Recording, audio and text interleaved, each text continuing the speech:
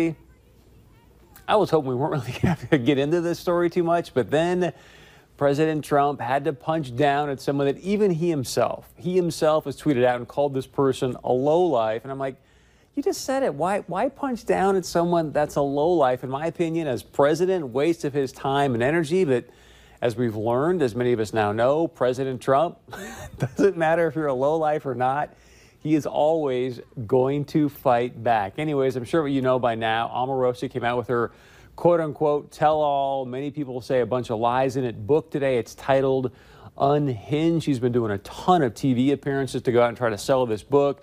She's making a ton of allegations with these TV appearances, some of those saying she's heard a audio tape of President Trump using the N-word at one point during the Apprentice seasons.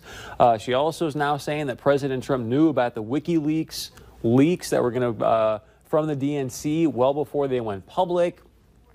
We'll see how this all plays out via these allegations. Of course, a lot of people right now are questioning her character as a whole. I'll remind you, just a few months ago, she was sitting down in interviews and really defending Donald Trump and their long-term relationship. I think they've known each other now since like 2001, but she was defending him to no end. She was asked flat out, hey, do you feel that Donald Trump is a racist? She repeatedly said absolutely not.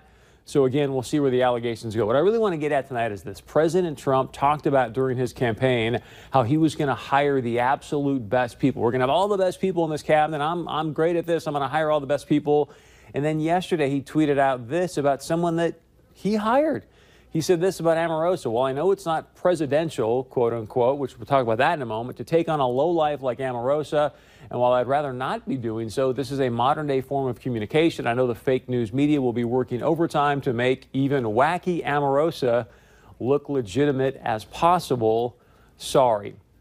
There have been some outlets that have obviously tried to make her look very credible, others that have not went out to make her look credible. CBS this morning had a pretty good interview with her to kind of go, hey, your character's fairly questionable. Frank Luntz says that your book is shoddy work. So again, let that be what it is. But then this was the tweet today that you were like, oh man, why did you go there? So earlier today, President Trump tweeted this: when you give a crazed, crying lowlife a break and give her a job at the White House, I guess it just didn't work out. Good work by General Kelly for quickly firing that dog. Yes, he referred to Omarosa as that dog. Again, why punch down as president using that kind of language? I'll remind everybody, he's the one that hired her. He said we're going to hire the best. Now he's calling her a lowlife, a dog. I know that there's been a lack, some would say, an integrity on her part, but for me, I don't see the punching down piece. Maybe you do. Please share your point of view. But here's the thing I really want to get at is this.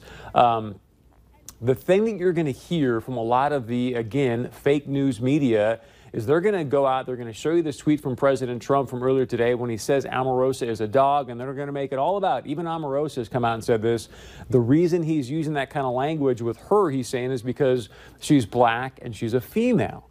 So they're going to try to go out there and perpetuate that storyline all they can in the fake news media. But I want to remind you about a few things here. Look, I am not and will not defend the use of dog towards anybody in any of these tweets.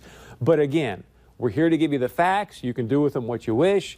But I want to know that's the storyline that's going to be played out to you about, hey, this is about her being black, about her being a woman. But one thing I know for sure, the guy I'm going to show you right here on this graphic, his name is David Gregory. If we've got this, I hope. Many of you, I'm sure, are familiar with him from Meet the Press. As far as my eyes can see, this is not a black American man on screen right there. So here's what I want you to know. Back in March of 2016, then candidate Trump tweeted this out. He said, David Gregory got thrown off TV by NBC, fired like a dog. Now he's on CNN being nasty to me. Not nice. So there's the dog reference again. It's towards someone who's a white male, not a black person and or a woman. Also, in June of 2016, President Trump tweeted this out regarding Mitt Romney. He said Mitt Romney had his chance to beat a failed president, but he choked like a dog, D-O-G.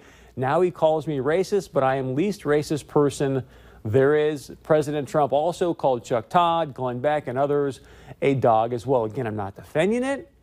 I just want to give you the facts because the storyline you're going to hear from the fake news media, the mainstream media, is that He's doing this solely because Omarosa is black and because she's a woman. I just gave you several references there in the past where President Trump has tweeted it out. It has not had nothing to do with race and or sexism in any way, shape, or form. Now, important to note this as well. President Trump's campaign is seeking millions of dollars in damages from Omarosa.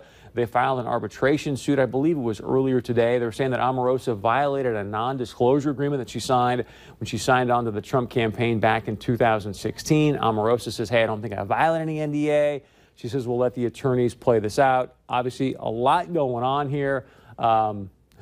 We will see where it goes. I mean, when you see how Trump is, and you know how long Omarosa has been around President Trump, I know this might sound crazy, but you got to start to wonder, like, are these two got something going on where they're playing a distraction game or something? I don't know. Again, we will see. Omarosa may even go talk to Special Counsel Mueller at some point in the future, again, for a second time. What I want to know from you, does this story even matter to you? Are there character flaws with Omarosa or not? Do you care about this? Please share your point of view with us. All right.